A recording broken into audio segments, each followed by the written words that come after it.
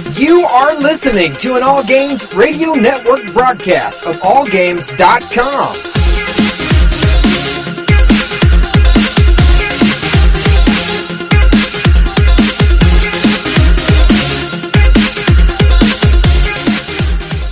What's up, guys? Yomar here, aka YogiZilla. I just have a real quick call to action today. If you want to support the Geeky Answers Network, it's a really simple thing you could do. We give you a few links, and all you gotta do is click on them, share them, like them. You do all the social media stuff. Ideally, buy something, but it's not required of you. Of course, this is just a way to help our sponsors out and help us pay our bills, and we just humbly ask that you share these links as much as you can. No pressure, but we would greatly appreciate it. I mean, we get it. Lots of people don't have money these days. Disposable income, what is that? So donating is not always a thing. But clicking links and sharing stuff on social media, I think everybody could do that. So the links are very simple. They all start with geekyantics.net/whatever, right? So one is geekyantics.net/shiny prints. The other one is geekyantics.net/weddings. And then we have geekyantics.net/Martin Septic. And if you just share those and tell some friends, check them out, see what's out over there. And if you like what you see, definitely spread the word. I'm sure you know at least 5 people that might be at least mildly interested. And we'd greatly appreciate it. Thanks so much, guys. Hi, this is Normie from Knuckleballer Radio and Zombie Cast, and you're listening to one of my favorite shows on the Geeky Antics Network. Don't forget to check out the rest of the gang over at geekyantics.net. Warning, there might be rants and food ahead and possibly inappropriate behavior. Don't tell anybody, though.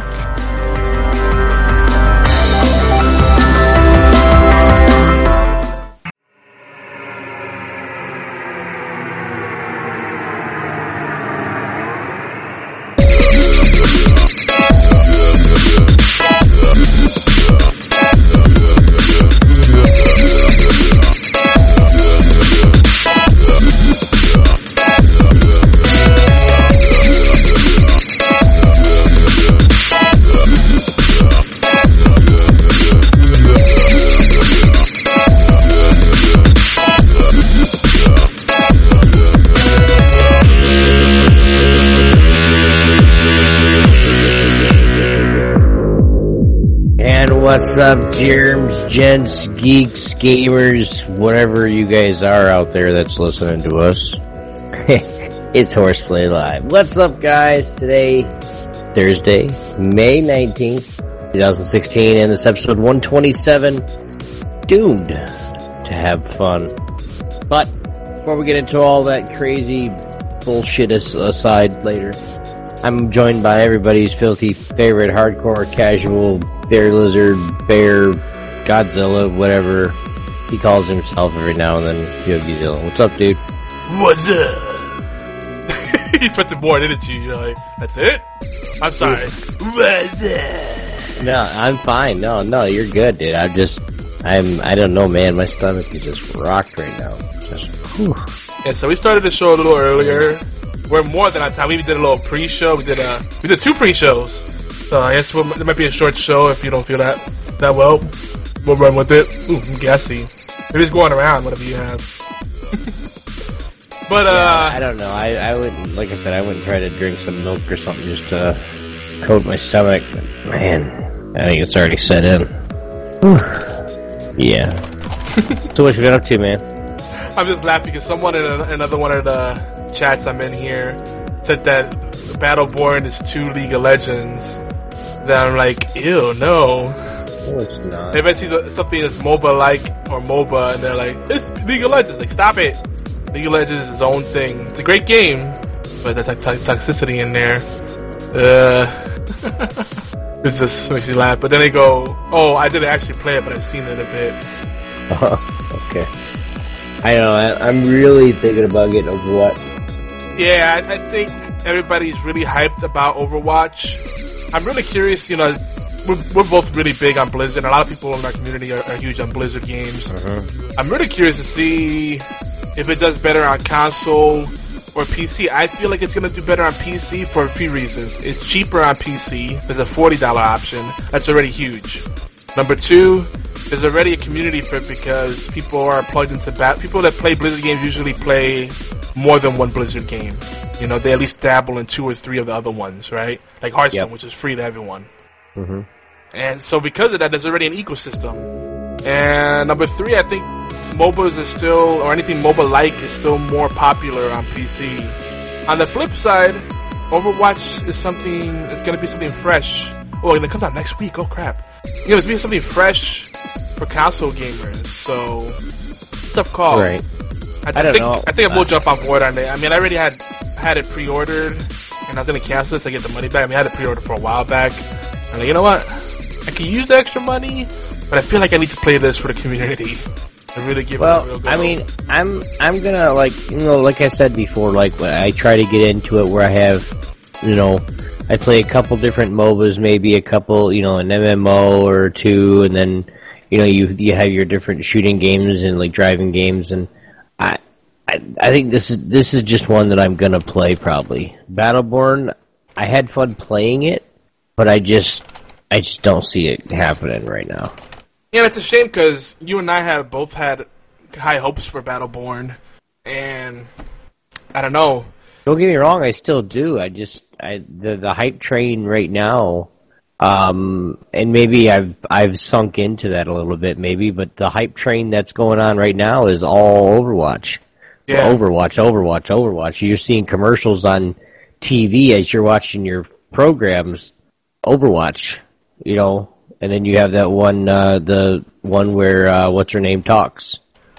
Oh, yeah, I think that's what I'm about. And then, you know, even Taco Bell. Everybody could use a hero. That was Tracer, right? You're talking about Tracer commercial, yeah. She's really popular. She's kind of like the mascot for the game.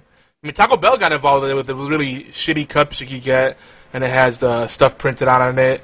I mean, the Overwatch hype train is huge, and it has to be because $60. All right, so most people probably have like Amazon or Best Buy Gamer Club Unlocked, where you could get, you know, with Amazon Prime or Best Buy Gamer Club Unlocked, you get 20% off pre-orders of video games and new releases. And I think they define new releases as any game released within a 7 to 14-day window. I forget. Mm-hmm.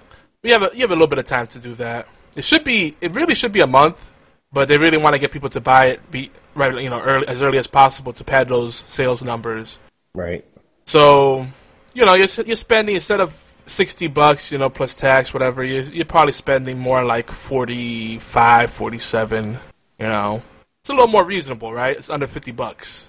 But it's still a huge commitment, and while Battleborn and Overwatch are distinct games, they're still similar enough where you have to really think about it like, well, it kind of is a one or the other proposition. Well, because if you guys remember, in the like before here, within the last 2 weeks, we were both going, you know, we're probably going to get Battleborn because it just sounds better. I mean, there's people are, you know, talking about it and doing stuff. Now everybody's just talking about Overwatch, and it's just in the last couple of weeks I've thought about it, and I have other IRL friends that actually are going to be playing it, and I don't know if I want to pass all that up. It's just like any gamer, I'm looking for people to play with.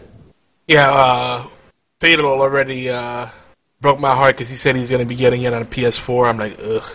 And then I know. I think I have to have a word with him. Well, BFT, I think's getting it. He confirmed that he pre-ordered it on PC. That's TSE Blades now. Thank you. Well, to me, he's just Oolong because I can't keep track of a lot of name changes. So yeah, remember that one, guys. Add it.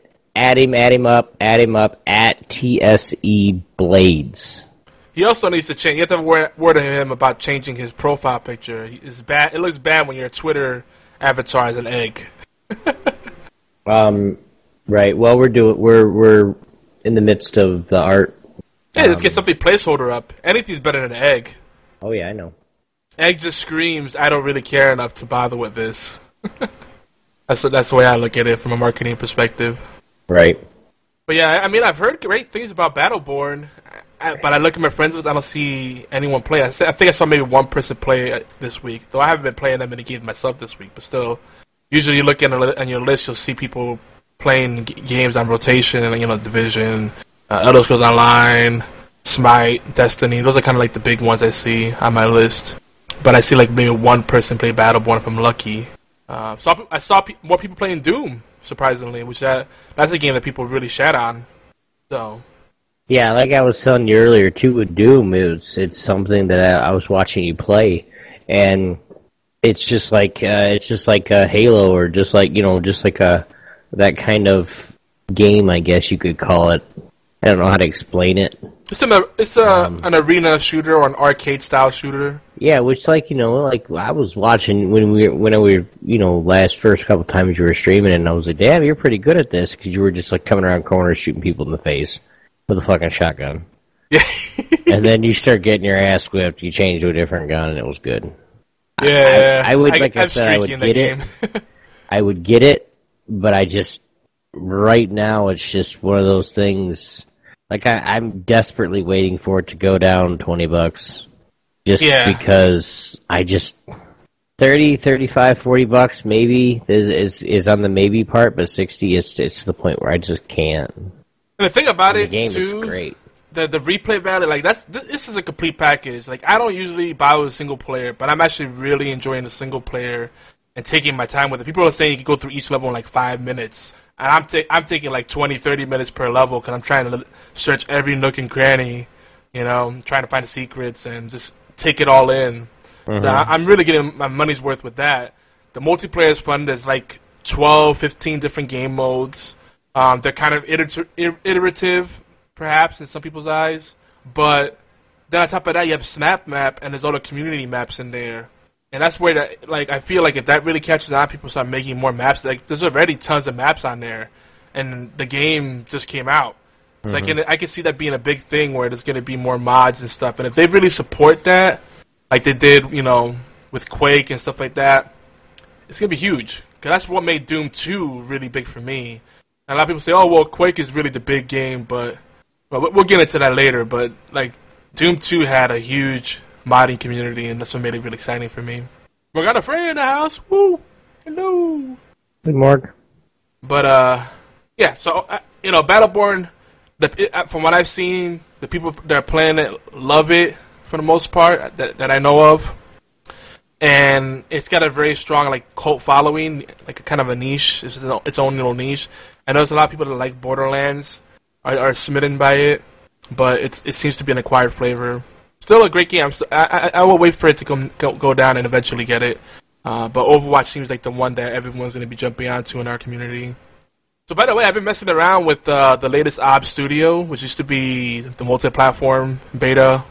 I used to call it OBS multi-platform. I gotta say, they've done a lot with OBS Studio. Like, it's really stable. And I'm using that now with my PVR instead of the other software solution I was using. And it's the video it creates is really smooth, and I don't have the desync issues anymore. So from when I stream from the Xbox One, this is going to be my solution. I'm still having trouble with Twitch alerts. For some reason, Twitch alerts are very temperamental for me lately. I just don't feel like troubleshooting it. But recently overheard on our Twitch channel, twitch.tv/Geeky Antics, where you can catch us live. Not just for this show, but other podcasts and gameplay streams and other fun stuff. Community game nights, gang nights, all kind of stuff. Someone wrote this quote. I would swim up the Amazon River with 50-pound dumbbells attached to my penis, with Oprah's queef as my oxygen supply, just to hear you fart through a walkie-talkie. We appreciate that. I think that was during my first playthrough of Doom, when I did Friday. It came out Friday, didn't it? Friday or Thursday? Yeah, it was Thursday at midnight. I got it on Friday, started playing that. That's what I got in my chat. Good times. Wow. Yeah, you could probably guess who wrote that too. I don't want to guess. Maybe it's better that way. But in case you were wondering, the wonderful opening theme that you catch in the beginning of our show is Jet Lag Dubstep. And our outro is Robot Bunny, both of which are provided royalty-free by Technoax. That's Techno with a K, technoax.com. Check them out. Royalty-free music, awesome stuff. Word. Sobi, how's your week been? Other than you're not feeling very good right now. Oh, hectic. Hectic, very hectic. Trying to get everything in place, make steps to where, we're moving forward, not backwards. Just hectic, man. Crazy. Yeah, same here. Because we launched the organization. Well, we launched it. It was kind of like a soft launch type. Get the information out there. Getting on Twitter, getting on.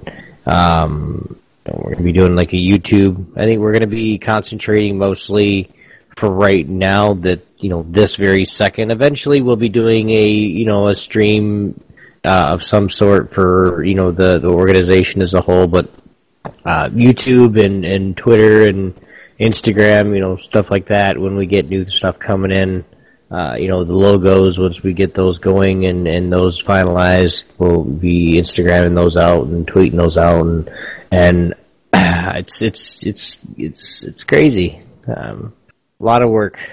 I knew it was coming. I just yeah. Yeah, no, I hear ya. On the network side, for Geeky Antics, I got a bunch of stuff that I'm working on and kind of just doing solo right now because can't afford to pay anybody, unfortunately. And everybody's kind of doing their own thing, which I understand. Everybody's got their own projects, And now I'm in the process of negotiating deals because it's like the hard thing about freelancing is like sometimes you'll have a nice stable of clients, and then just as when you finally get to the point where you can put money aside and reinvest, like people will flake out, they won't pay their bill, or they're canceled for no reason, and they don't have any issues. Like, is it a money problem? I can work with you on the price? No. Are you not satisfied with the service? No. Then what is it? And that's kind of what I'm dealing with right now. So after this week, I'm going to do Retro Friday tomorrow. I'm going to probably do a dual stream with IB Loud. And I've already scaled back my gaming stuff, but I'm going to stream even less, which doesn't really matter. I've been streaming just the Geeky Answers. I don't even stream on my channel anymore. Gotta get focused and work on some revenue streams. I need to reinvest a lot of money, starting with getting a chair that's comfortable to work in, because this thing kills my back. White people problems. Yeah? Okay. Good talk. Yeah. Good talk. So what's tonight on the show, B? Tonight on the show, guys, there's some light news covering some of the more obscure topics in gaming this week.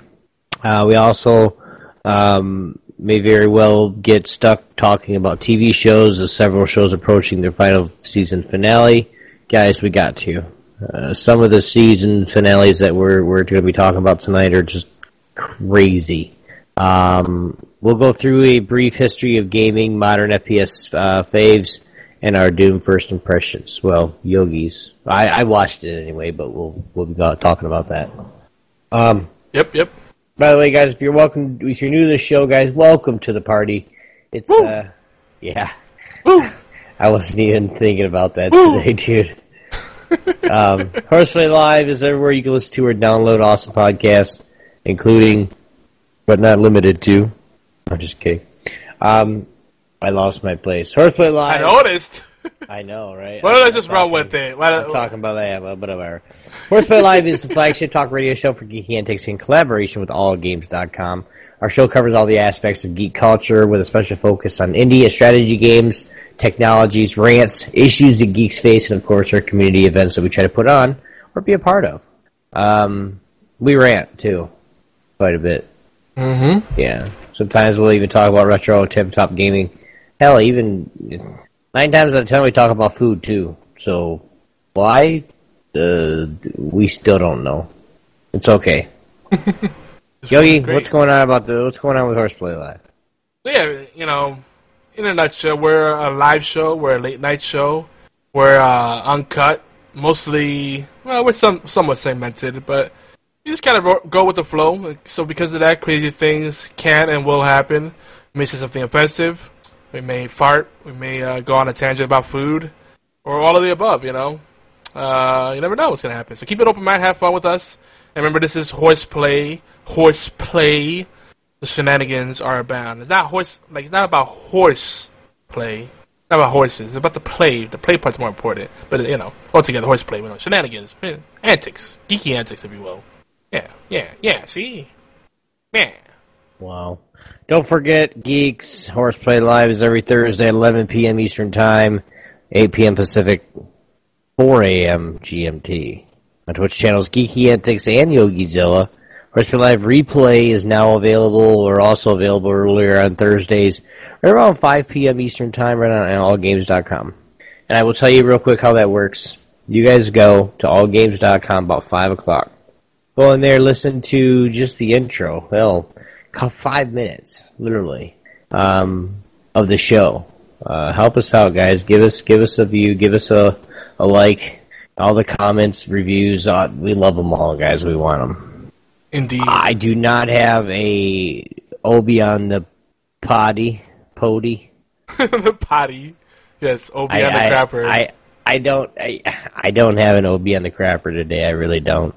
I'm just I'm doing everything I can not to.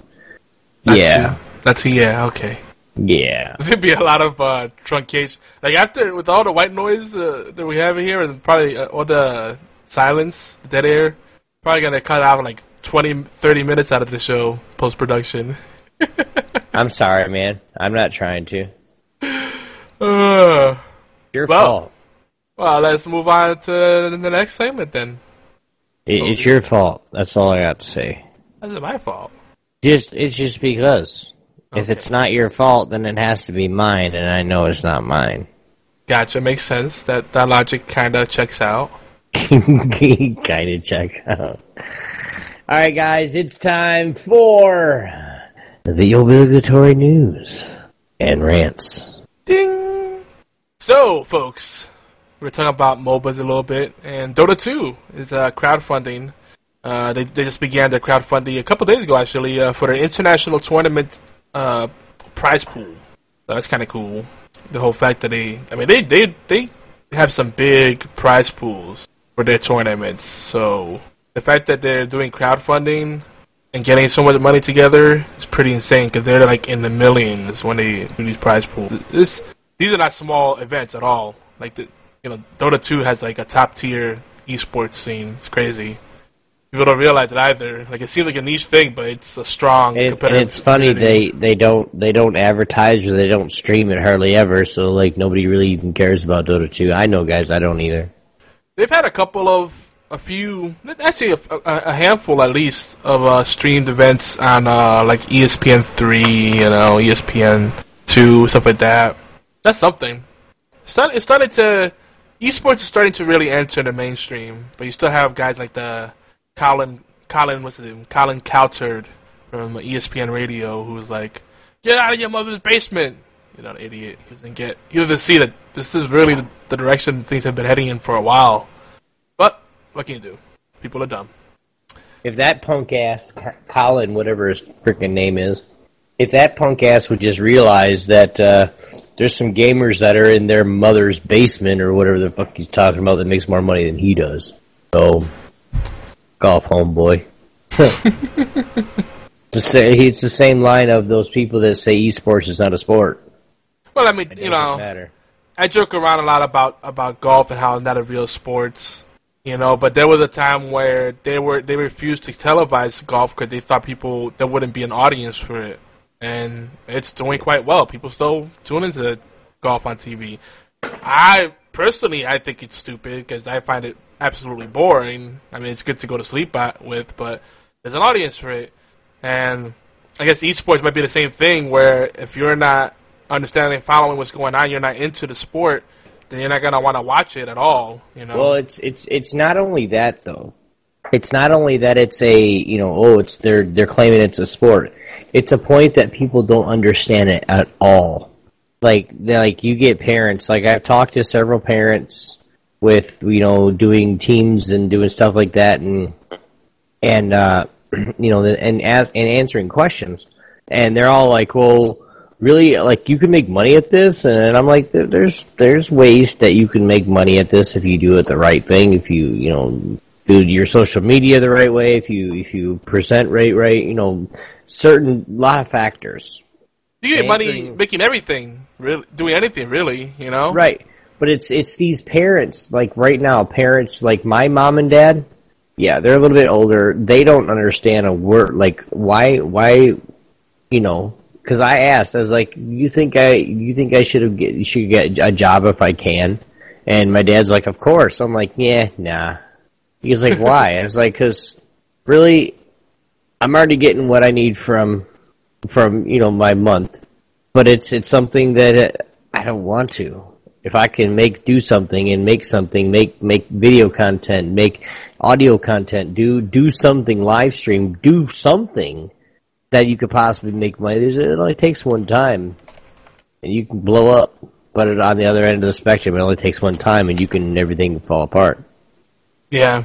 Now I'm with you. Like I'll be honest. We've been having some money situations, and I get a lot of job leads, and some of them are job offers, quote unquote, and they offer really tempting things. But the amount of bullshit I have to go through, it's just and the amount of ads I have to kiss to make the money. Yeah, I'll be way better off, But it's just that I'm at that point where I'd rather do what I believe in, what I'm passionate about, and struggle a little bit than just jump on a job because it's money, I mean, there's more to it than that, and I'm not going to get too personal, but, that's the point. I think there's a certain point where you just have to do what you really believe in, because, just because you make money doesn't make you successful, success to me is finding a purpose, finding fulfillment in what you do, Right. And that comes in many different flavors. But yeah, I think it's just funny because there is a stigma about online still. There's still people that don't get, that there's things you could do that are creative, that are obtuse perhaps, that you can make money online. And they think it's weird. It's like, why don't you just get a paper route, or flip some burgers if you really need some money? It's like, they just like their old ways. And we live in a time now where intellectual property and services are just as valuable, if not more valuable, than tangibles. And people, developing content is huge, and it's not going to change anytime soon. At least not for another decade. Because it's something to the point where we understand and see that the gaming content creation, this side of, I guess you could just say computers, or just in general the electronics, it's booming right now. I mean, if you can do it, because like I said before, you get one video that you put out that's just freaking awesome, and people like it, and it spreads. What happens if you get one video that just goes viral because you freaking raged on something, or you just did something, Oh yeah, you never know. You never know what's going to hit. That's all it takes. So I mean, it's something that you just if you really like to do it, do it. If you really love to stream. If you really want to do YouTube, do YouTube. We live in a time right now where people are content raptors. That people just want to consume content. That's like the number one thing. Like binge. Like, people don't have time to make a phone call or catch up with family or whatever and, do chores, but people binge watch shows and, they go down the YouTube rabbit hole and all this kind of stuff, watch a bunch of vines, right? People just want more and more content. That's why people don't have time, because they're spending, it used to be the boob tube, now it's all these other things, And look at Ted Bracewell. Our friend from Zombie Cast and All Games Network. I've hung out with him, IRL, great guy, and you wouldn't know it, but like he has anxiety issues and other kind of things that he takes medication for, and he's admitted that on the air. But like he seems like such an everyday guy, but he has his struggles. And one day and he's a really talented artist, by the way. And one day he decided to just throw together a YouTube video. He made an animation. I think he did it like in Flash and then rendered it, whatever. It's like South Park style. It's Combat Kids. You probably heard of it. He didn't expect it to be a huge thing, and he's made thousands of dollars in ad revenue just off that one video. And that's also led to other opportunities, people hiring him to do other work, commission work. So that's the thing. Just do what you're passionate about. Eventually, you'll hit if you really believe in what you're doing. Yep. And that's the thing that, you hear about a lot of people like, oh, you're not really going to succeed unless you love it or you want it. That's it. You have to want it. I mean, if you're just going to be a casual gamer, you're going to get the casual return. That's just how it is. You have to want what you're, if you're passionate about something, it's not work, guys. I have so much. Yogi has, with everything that he does with the network, stuff that I'm getting ready to start doing with the Top Star Esports. It's a lot of stuff in the background. It's not work to us because we love it. You love something, go for it, regardless. Especially in gaming. I mean, there's so much room to grow. There's so much room to where, I'm playing the same game as this guy. I'm doing this and this and this. I'm copying him. No, you're not. You just have similar likes in games. There's so much room for you to grow, and basically not copy somebody exactly what they're doing, but be doing something similar to somebody else. The way they stream, maybe the way they converse with their chat, or the way they come at the game, or maybe the way they talk a lot, or they do funny things. They change scenes when they're not actually playing the game, and they have little stuff here this past week. Tim the Tatman, if you guys know him, go check him out. He's funny. At Tim the Tatman. But you guys can go check him out, and he put out a video that just went crazy. It was him sitting in a chair, dancing, doing one of his sub things, and his chair broke. DX Racer broke. And this is a custom chair made, and guys, Tim's not a little guy either.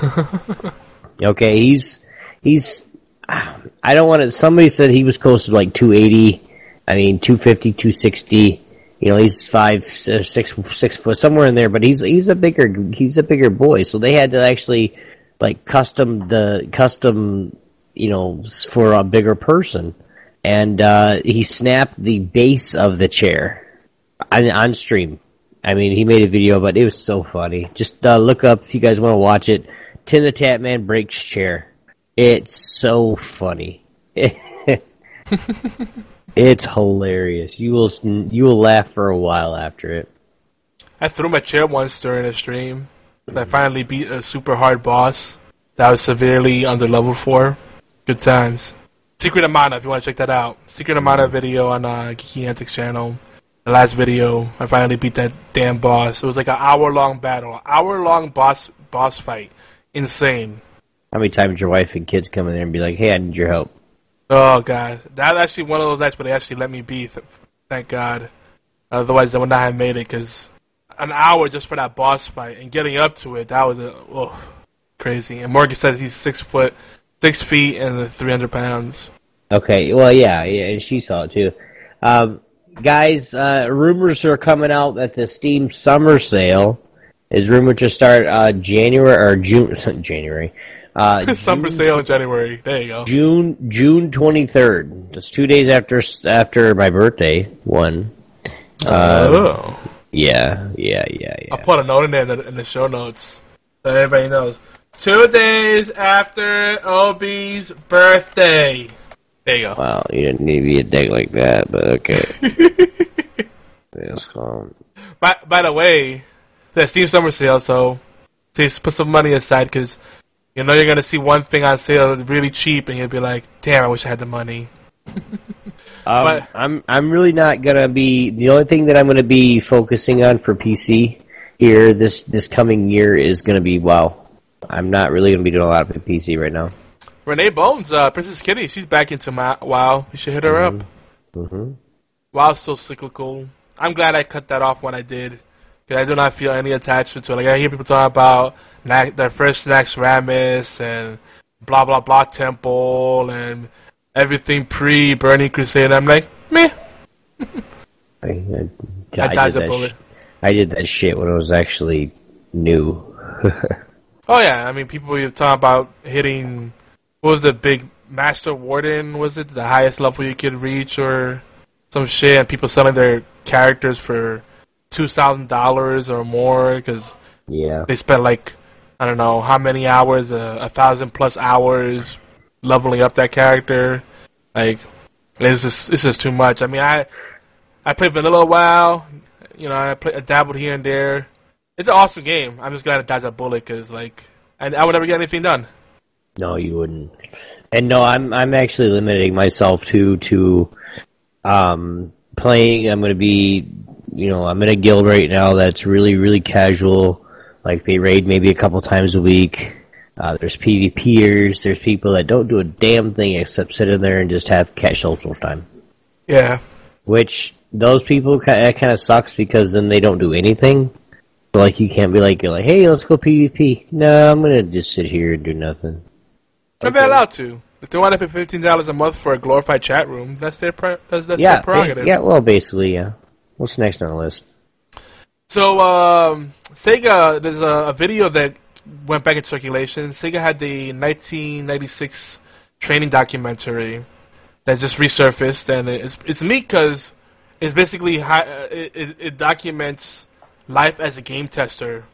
It's really cool, seeing like the fashion of the time and how their offices were, and it was really neat. Like, people testing games on Game Gear and Sega Genesis. What was it? They had the Pico kids handheld systems and the 32X and Sega CD. Sega Saturn was out at this time, but the documentary must have been older, like by the time they finished it. So I guess they didn't show the Sega Saturn in there, but it's just really neat, like a neat little trip down memory lane. And it's just cool too because even though it's old school, it's still relevant. Like the stuff the knowledge they share in there. If people think game testing is like this glamorous job, like, oh man, I'd love to be just a game tester. No, you don't want it. No, just because you love video games doesn't mean you're cut out to be a game tester. You have to be detail oriented. You have to be a great communicator, especially in written format, right? And let's just face that, most gamers that we know are not that in any regards. True. And you got to also think sometimes, you got to think in ways, you have to play the game two ways. First, find the most common pitfall, like play the game the way the average person would play it, and then see if it breaks. And then you have to play it, stress test it, and try to break it on purpose and see if you can find design flaws. And then, of course, number one, most important thing is just, determine if the game is fun. And if it isn't fun, why isn't it? And objectively say, why isn't it fun? What's keeping this from being fun? What's the potential? And what are the opportunities? So it was really cool. Check it out. It's on Vimeo and YouTube, if I'm not mistaken. And a bunch of people reported on it. I always secretly wanted to work for Sega, but I just can't do the corporate thing. It's not me. It's just not where I am in my life. Once upon a time, sure. But maybe if I'm reborn, who knows? But don't let me stop you. So Blizzard announced their official cheating and hacking policy for their FPS Overwatch. And they seem like they have a very detailed plan on that. We won't go too deep into it, but it's just nice knowing that they have firm plans for that. I mean, with Heroes of the Storm, they've had a very firm plan of attack, keeping that community as sportsman-like and friendly as possible, as accessible as possible. And they've done a great job with that game. Even with Hearthstone, So I think they're going to do some really good stuff with Overwatch. And again, it's another thing that I feel like PC might be a better place because they'll have more control over it. On console, I think they're limited on the moderation of the community to a degree. I feel like your hands are a little more tight on console. Even though you pay the licensing fees and all that stuff, it's like a different kind of ecosystem, Mm-hmm. So, we'll see. I'm really encouraged by it. And again, Overwatch looks very promising. A couple more things. Pokemon Go, North American registration for beta test is now open. If you're interested in that, gotta catch them all. And Fox released a trailer for the upcoming reboot of the 1975 film, The Rocky Horror Picture Show. You may have heard of it. They're doing a reboot of that. No comment? Okay. Moving on. Nice. I'm just debating if I need to get up or not. Okay. There's some quick deals for cheap bastards. Dark Souls 3 has already dropped in price. A lot of places have a $10 price drop or more. So is it time to buy now? Or I don't know. My question is, how long will people be playing this? Because I'm kind of curious about the co-op on it. Everybody's like, why don't you have Dark Souls 3? Well, I have Dark Souls 2. Don't you have that? I have Dark Souls 1 too on PC. But we'll see. if people are still playing Dark Souls 3 in a month, then I'd be tempted to buy then. Spaz 2 is now available on Steam Early Access. That's Space Pirates and Zombies, games that I've been watching and a few other people have been keeping an eye on. And here's a little PSA, 'cause a lot of people don't know this, but if you have an Xbox One, probably the best deal in gaming, EA Access, $30 a year or $6 a month, pretty more or less, you get access to a ton of EA games. I know, EA is a shitty company these days, but you get access to sports games, shooters, games like Dragon Age, Inquisition, Battlefield 4, Battlefield Hardline, Need for Speed Rivals, Madden 16, whichever Madden 17 is already on pre-order status too, but that's not on EA Access. But there's a ton of games you can play through EA Access. UFC, Peggle 2, Plants vs. Zombies, the original, not the new one. Plants vs. Zombies, Garden Warfare, that is. Tons of games for $30 a year. It's a pretty sweet deal. So spread the word, 'cause a lot of people don't know about this great program. And I think I see a Gunny Chief hiding in the chat, lurking. I see you, Henry. Oh, yeah. But make sure you check out Horrible Gamers podcast. Good guys over there. Good bunch of people. They're also syndicated on the Geeky Hands Network, and they're part of the BS Podcast Network. Well, since Obi's not here, just quick shout-outs, in addition to what I just said. If you want to check out our friends, our heroes, our sponsors, go to geekyantsys.net/sponsors or geekyantsys.net/podcasts. You can meet people like 365 Flicks Podcast, Tangent Bound Podcast, the Ghost Man and Demon Hunter Podcast. There's a lot of great shows. B-Team Podcast. Man, I could go on for a while. The Social Dozen, Gaming Death Podcast. Lots of great shows. Lots of great sponsors. You have people like Martin Septic Service, Shiny Prince, Jinx Apparel. Ooh. Lots of friends. Lots of family. Check them out over at geekyantsys.net/podcast and geekyantsys.net/sponsors. But let's move on. We kind of went long on our intro, and now we're not feeling well. This is our quickie. We're going to briefly look at shooters, because this is something that often frustrates me. Like, people give a lot of credit to Halo and Call of Duty for really inventing the FPS, the first-person shooter genre. Not all right. So that's a true statement when we talk about bringing it to the limelight, perhaps bring it to the mainstream, perhaps. But there's so many unsung heroes. So if you're passionate about shooters or the evolution of online gaming as a whole, period, share your favorite games. Maybe share some of the lesser known games. And we're gonna go some of the games through the year in a roughly chronological order. Very rough chronological order. I think this is mostly right. Yeah, there's one we should put it in here. All right. So first up, I would say is Ken's Labyrinth. I think that's the most well-known of the lesser-knowns. It's considered in many regards to be like the first-person game. Not really much of a shooter, but it's the first-person game. And there's some projectiles involved, if I recall correctly. Then I was Curse of the Catacombs. And if you want to know how old these games were, this is where 5 1/4 inch discs were still big, not 3.5 inch discs. You're talking about the big blue or black floppy discs, like they're real floppy discs, because they were actually floppy. I used to hate when people would call 3.5 inch diskettes floppy, because there's nothing floppy about them. They were actually quite hard and rigid. Anywho, you back, Obi? Yeah. Okay, you feeling better? No. All right. Well, I guess if you want to wrap it up early, let me know. No, for time, I'm fine right now. So, next one is one that, and there's been some other ones in between, but the next one that's probably of significance is Wolfenstein 3D, or Wolf 3D for short. I think the executable was actually called Wolf 3D.exe. This is a DOS game, and it was just, what was neat about this game was that it was really ultra violent, and it looked good for its time. And it's kind of like the precursor to Doom, because when you look at the little marine dude in the center that shows like your facial expression, your reaction to your damage, it's the same guy in Wolf 3D as it is in Doom.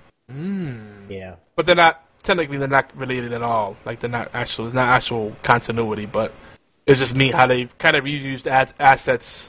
And to me, Doom is the superior game.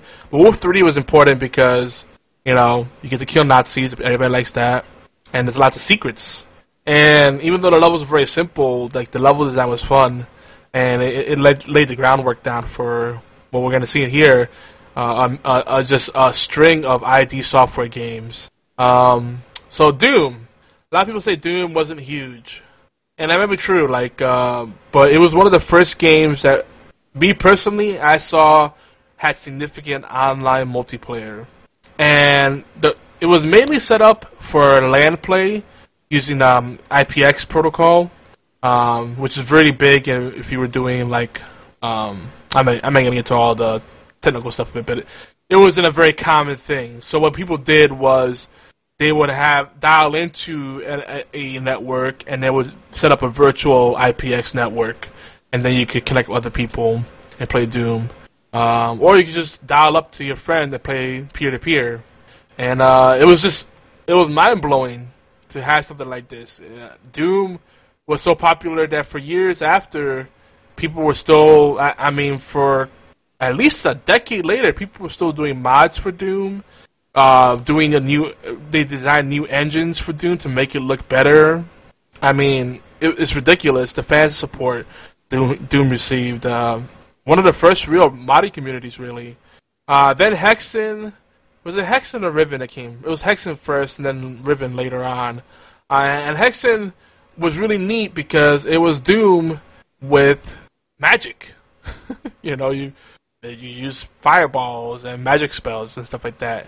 And it was neat. It was a different kind of feeling. And just the change in atmosphere made a big difference. Hexen didn't do as well commercially.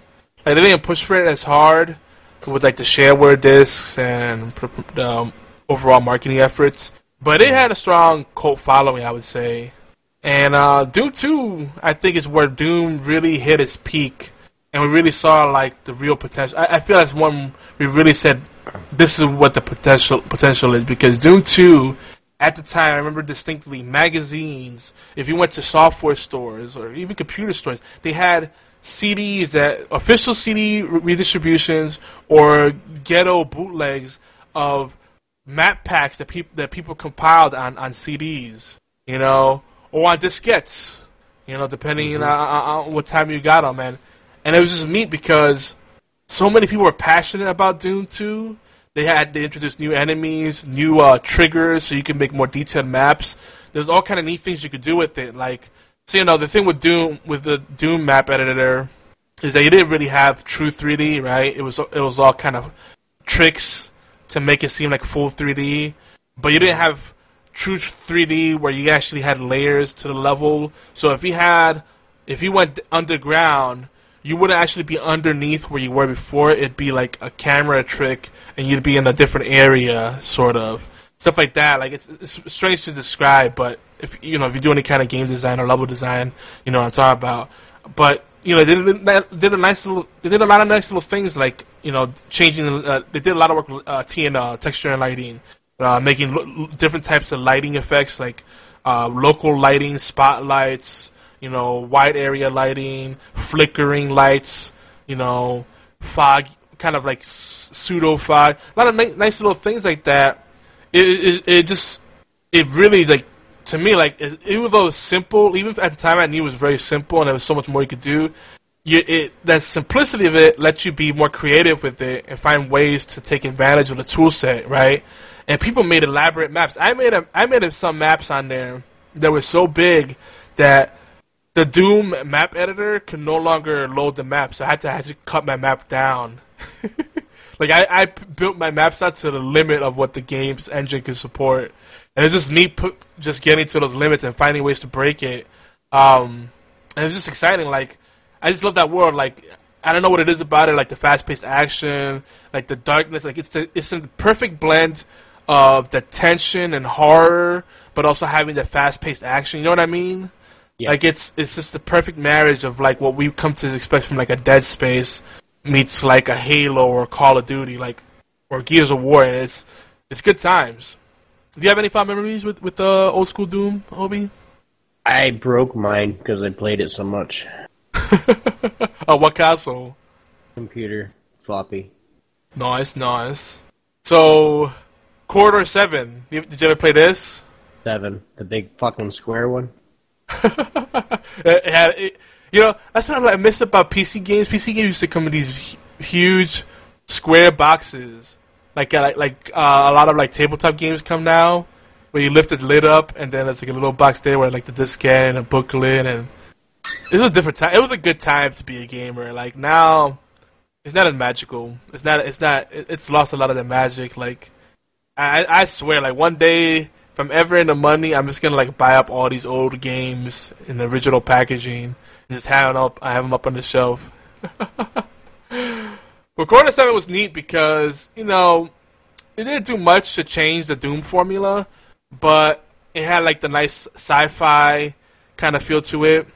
And the neatest thing that they did in that game is that if you played you play different characters online, so you had selectable characters, so you weren't just the ubiquitous hero guy or the random space marine like other games did. You actually picked different characters, and there were characters that had different abilities, and one of the characters had an ability where if you stood still, you would turn into a random item and kind of cloak yourself that way. And usually the item would be some kind of like office thing. So like, if you stood still, like, something would turn into a lamp, and you'd have to be smart about hiding next to things that make sense, because if someone sees a lamp standing in the middle of nowhere, like, that looks suspicious. So the neatest thing, and I would just like run away from someone and then like hide by a desk, and then they just run past me, and then just shoot them in the back. It was good times. Rise of the Triad. Do you remember this game, Obi? Rot, they call it. This is the one that, shooting Nazis or zombies has been a time mode tradition. Well, Rise of the Triad had zombies, Nazis, and I believe demons, if I'm not mistaken. It's all kind of blurred in my head, but the big thing about this game is that there was a mercy mechanic. Sometimes enemies would beg for mercy and be like, "No, please, no," and you could walk away and spare them, right? Sometimes they wouldn't attack you, and sometimes they turn around and try to shoot you in the back. Oh yeah, Rise of the Triad did have a remake a few years ago. Yep, I played a little bit of it, but I can't really speak too much to the remake. But apparently, that Rise of the Triad had such a cult following that they made a remake. There you go. But that game was cool because I think it was the first time we really started to see significant 3D. We had real vertical gameplay, right? Not just horizontal. So there was actually more depth to the levels. So that was kind of a big deal. Of course, now Quake, which a lot of people say is a de facto game that people were playing around this time in early 90s. In my circles of friends, people were split between Doom and Quake. Quake was amazing. Like, it had really cool weapons. It was a little more to me, it felt a little more on the horror side to begin with, whereas Doom was initially a little more on the action side, and then they kind of traded places at some point. But eventually, even though people talk shit about Quake 2 and saying that original Quake was better than Quake 3 Arena was cool, and Quake 3 Arena is actually polarizing. But I think Quake 2 was really the sweet spot for Quake series because that's when they really had the modding and you had all kind of cool shit going on, like the zip lines and all that stuff. Like, people got really creative with the level design, and I think that's really when we saw true 3D full on. I think somewhere around this time, I'm jumping around the timeline because I know Duke 3D came out somewhere around this time. And then Unreal, I'm trying to remember which one.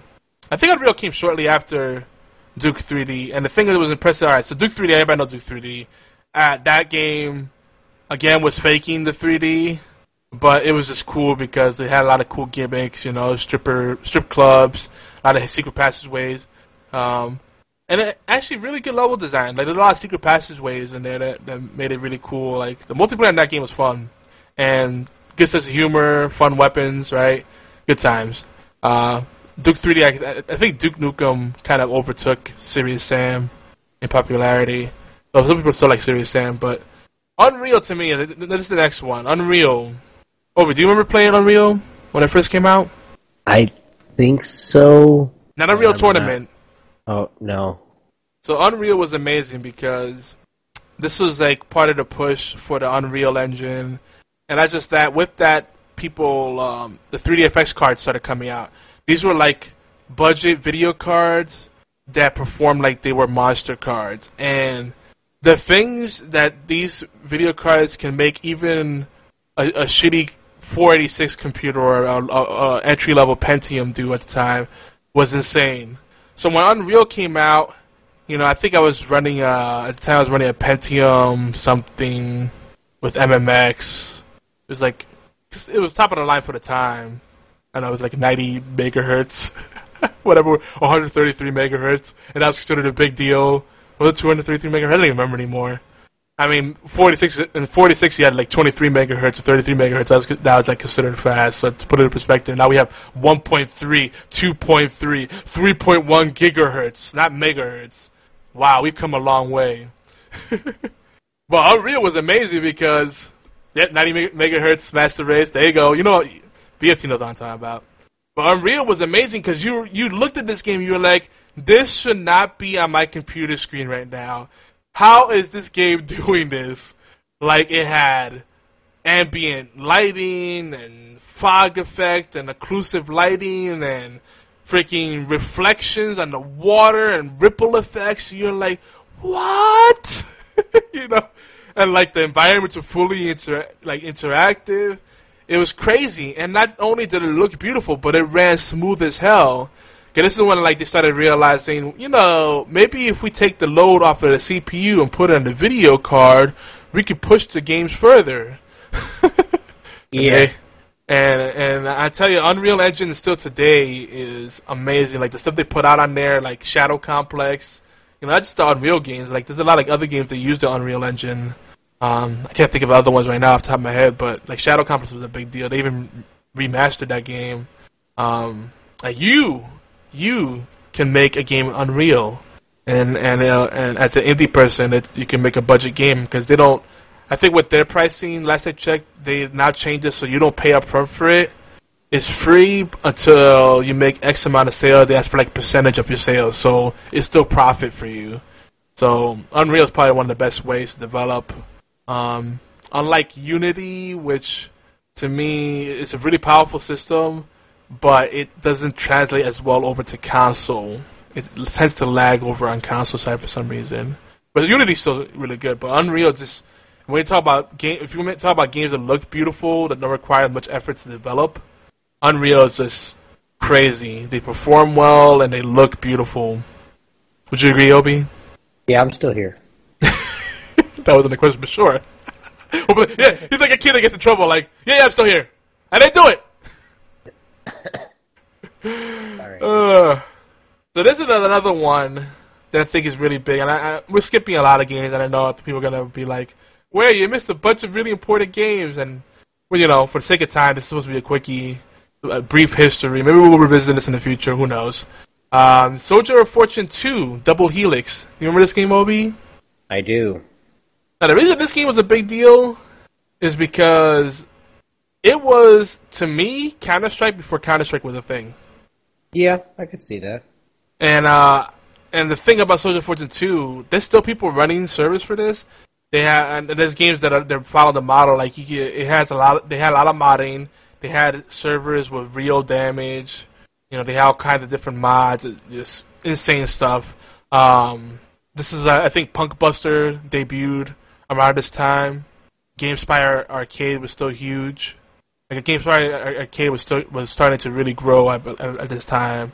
I believe 10 had just shut down Total Entertainment Network, they became Pogo. They decided that stay-at-home moms were a better market. They were right, more money there.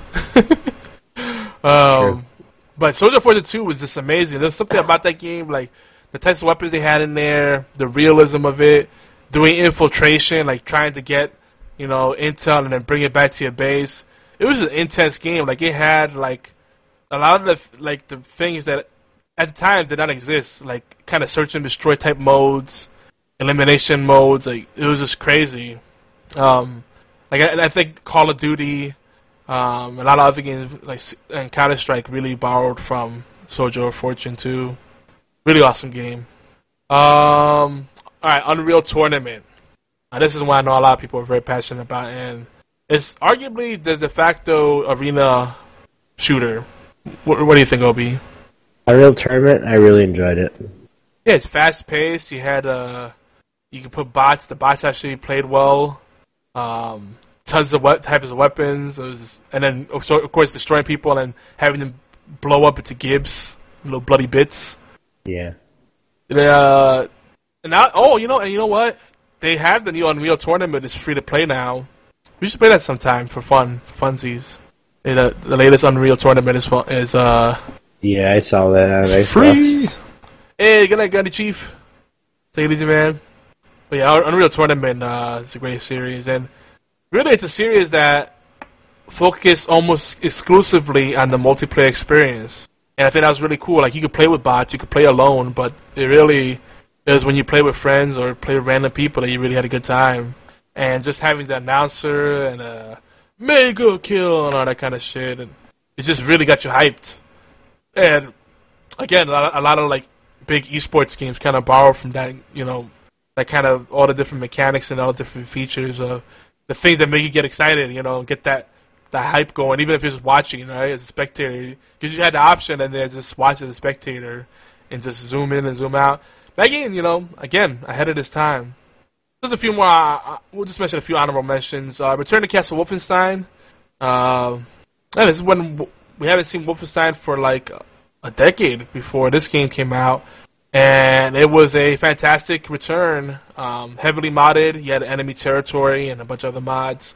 Great game, World War II setting, right? With a little bit of supernatural stuff in there. You had, my favorite was the nude patch for the elite assassins. So the girls, when they would flip around, you get a bunch of really bad polygonal boobs. Yeah, we know you're a pervert. Alright, Tribes, I think, is a huge game to mention. I don't think Tribes gets enough credit.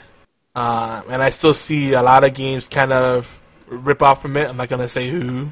But, Tribes, fantastic. You had you had jetpacks, and you could build sentry guns, and you had vehicles and shields. Amazing. And then my very last honorable mention is going to be Doom 3. Most of people shit in that game for being like a shitty corridor shooter. Doom 3 is fun. I still go back to it every now and then for Retro Friday and stuff. It's not a bad game, and it's very much Doom. Damn!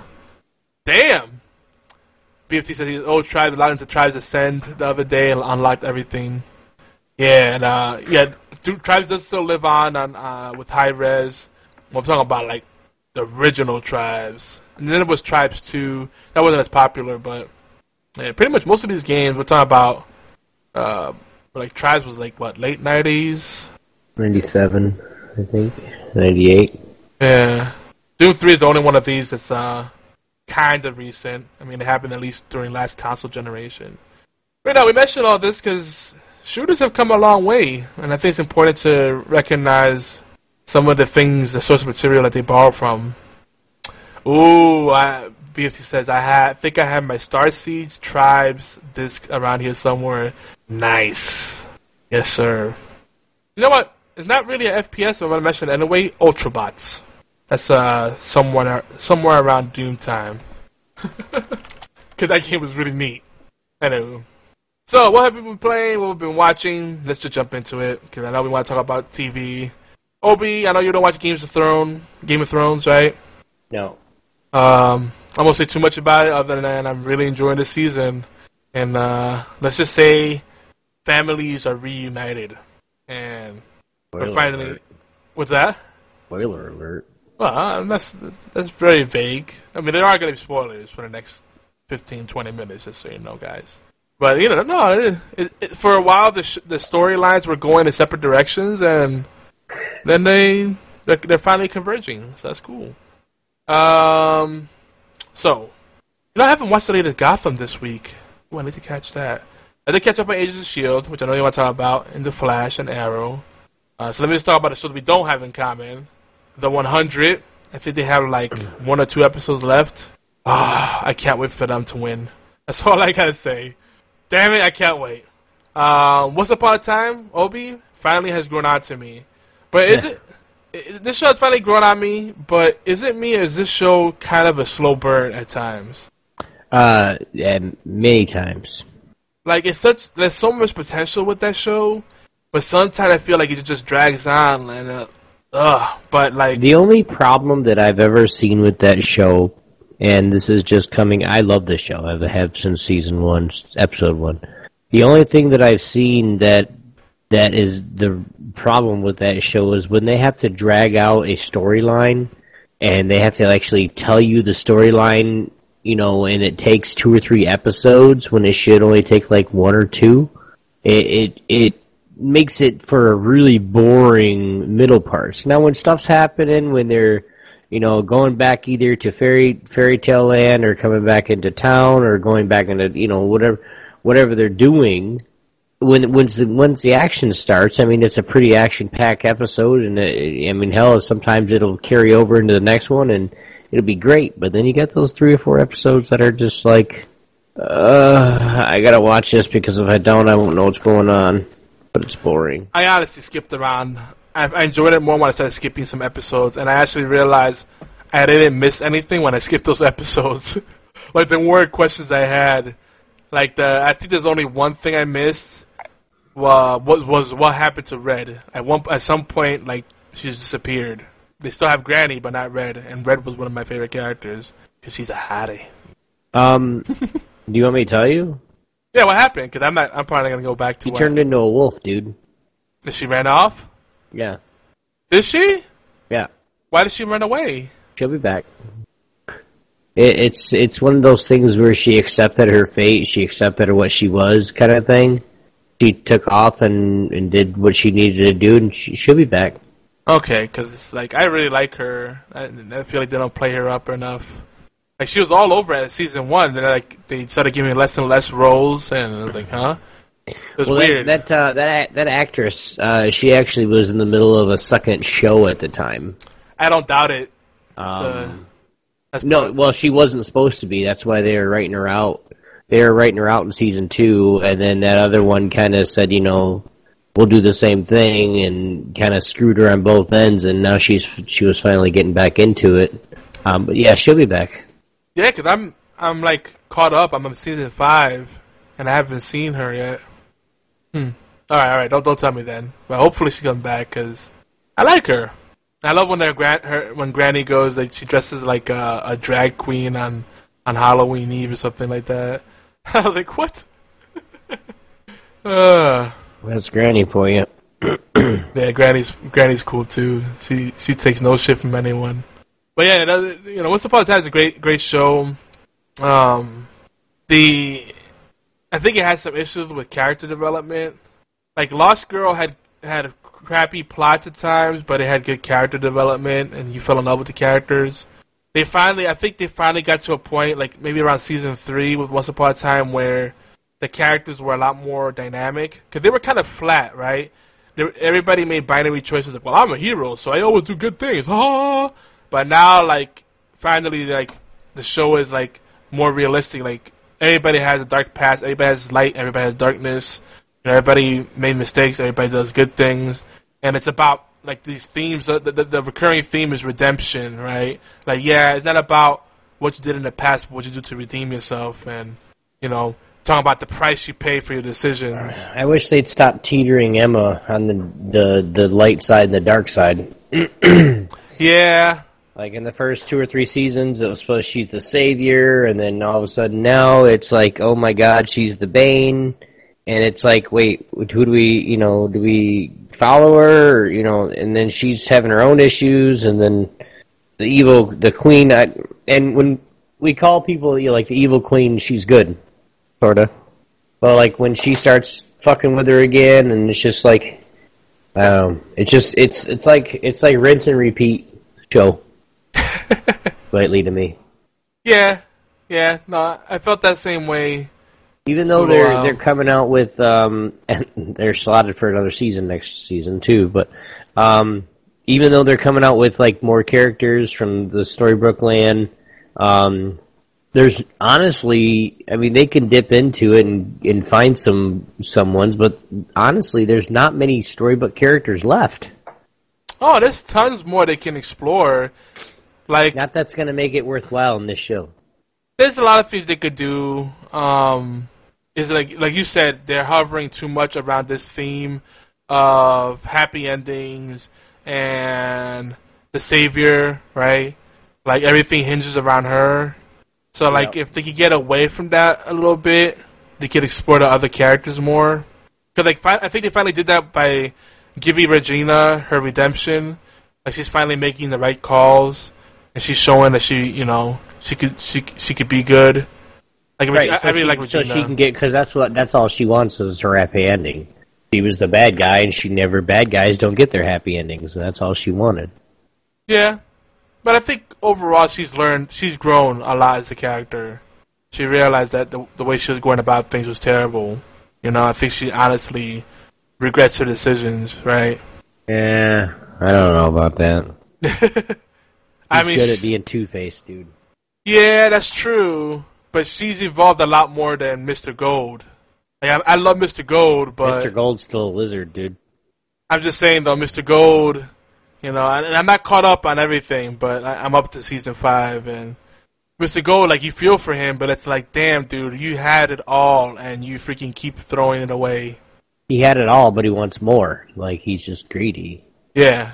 And that was his downfall back in the Storybrooke. Not Storybrooke, but the Storybook.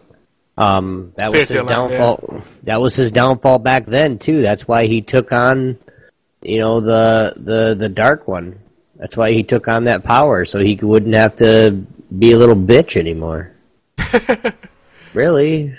I mean, he got his ass kicked right in front of his kid. I mean, come on. I mean, he's one of the most powerful beings in all of the realms, but he's still a coward. That's kind of like, they've played up that theme a lot. It's like, all right, we get it. He's a coward. Let's move on. Evolve him. Show more to him. You know? Something's got to give with his character, I feel. I did enjoy the bit with with Hook and him calling him the scaly, basically the Dark One would be, the alligator, the crocodile, and then Hook is Hook. Yeah, he kept calling him crocodile, yep. Because actually in that show, Once Upon a Time, he actually cut Hook's hand off. Yep. But he looked like a scaly, he was he was like a crocodile. That's why he looked like one. That's why Hook's story in the show was the crocodile took my hand. Well, he cut his hand off in a sword fight on Hook's boat. I like Hook now, but like that one thing pissed me off. Like, all right, the guy, this woman obviously, is smitten by you, but she's married. If you have a code of honor, just, and if you really care about someone, let them do things the right way, right? Cut things off properly. He's still, at heart, he's still a pirate. Right, I get that, but like... he's gonna sit there and be like, okay, I want to do the right thing, but I really want this girl, or I really want this person, or I really, really, really want this, so he's gonna take what he wants. Still. He still reverts back to that Hook mentality more times than not on the show. Well, the wife is more to blame, because she was just abandoning her child and just so frivolous about it. Well, I never loved you. No, you did. Don't bullshit anybody. That's just a stupid excuse. Like, you just want to see the world, you want to frivolous and calling it love. Like, that whole bit pissed me off. Like, it's just, I hate people like that. It's like, oh, what? But I love him. It's like, you barely know him. Oh, where his mom actually abandoned him for the pirate ship? Yeah, because Rumpelstiltskin went to the bar. She's over there hanging out with the pirate. Come back to the house, and then she runs away. And it's all bullshit the way it happens. Like, if you're unhappy, just freaking confront him. They'll be like, well, I never loved you. And then the kid's suffering too. Like, that's fucked up. Well, in the way it was brought it down, like his dad was a little bitch too. Oh God! So like he kind of learned being a bitch from his dad anyway. So it's kind of like, once his mom left, and basically because his mom left because the pirate was a big strong man, and she was married to a freaking little retarded pussy. I mean, he was, it was just something that she just left. I didn't agree with it, the way they kind of brought that angle, but I mean, it worked. No, I mean, they did a good job. They made you hate Hook, and then he evolved, and you appreciated him more. He was despicable to begin with. I loved him. No, I didn't like the way he went about that thing.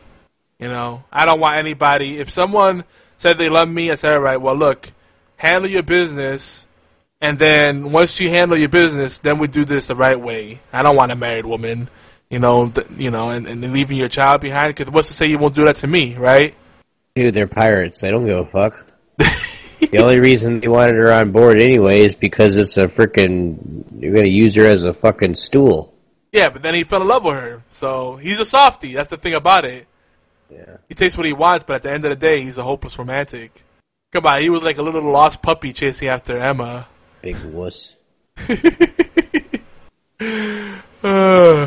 It's funny because him and Gold are a lot more alike than they would like to admit, if you think about it. Yeah. But, so Once Upon a Time, it's a fun show, man. I appreciate it a lot more now. I remember I had gotten into also the spin-off show, Once Upon a Time in Wonderland. I surprised they never did a Once Upon a Time in Oz. I guess not much they could do there. Man, they probably can. Will, the guy that was going out with Belle, who the hell is he? He's from Wonderland, isn't he? Yeah. He's the knave, isn't he? What is his role? I forget, because he's like a character you don't really get to appreciate until you watch the spin-off show. He was somebody insignificant to the show, I know. That's why he didn't last. Yeah, because they try to play him up a lot in different scenes. Like, there was like a history there, and I'm like, why should I care? Like, sometimes I feel that's one of the problems. Like, they try to build up these other subplots, and they take away from other characters that are actually interesting, Like, I care about Granny, I care about Red, and, the Prince Charming and Snow White, though they make me want to gag sometimes. And oh, yeah. Nah, they've done a good job. Anyway, moving on, because I can talk a bit about it. This is fresh in my mind, but... Alright, so... You want to talk about Agents of S.H.I.E.L.D., season finale, Flash, Arrow? Sure, man. Whatever you want to talk about. Which one am I going to do first? What do you have the most to say about? We'll leave that for last. Probably S.H.I.E.L.D. Okay. So let's start with Arrow then. So it looks like this is gonna wrap up next episode. It feels like, or maybe in 2 episodes from now. I think the next episode will be done. I haven't looked ahead to see how many episodes are left on this season, but like right now, it looks like it's gonna be the final showdown because Oliver has found the light and can finally fight Dark. Yeah, he was pushing him back and finding things, and now he's actually learning to use it, and yeah, it's getting pretty weird at this point. Yeah, that kind of supernatural stuff. Yeah, it feels a little shoehorned in, but I mean, this is a world. Well, no, not the supernatural stuff, because I mean that's what most of the shows that we're watching is like. You got S.H.I.E.L.D., Flash. It's all supernatural stuff. Yeah, but it feels a little out of place in Arrow. It is, because he's bow and arrow. Like, he's a bow and arrow melee fighter, not a magic user. You know what I mean? Well, I'm glad they're making it more well-rounded because it's a shared universe with shows like The Flash and Supergirl.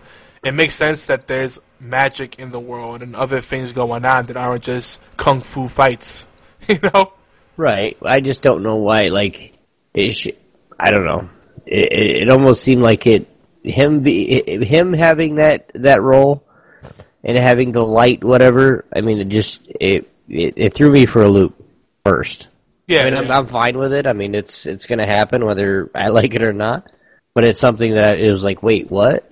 He has what in him? Yeah. Like, it was confusing for a second there first. when you think about it, like, if you compare it to, like, Once Upon a Time, or even The Flash, it's all about these, like, plots where they have to triumph over their inner demons in order to find the light. Right. That's the plot in a lot of these shows, it feels like.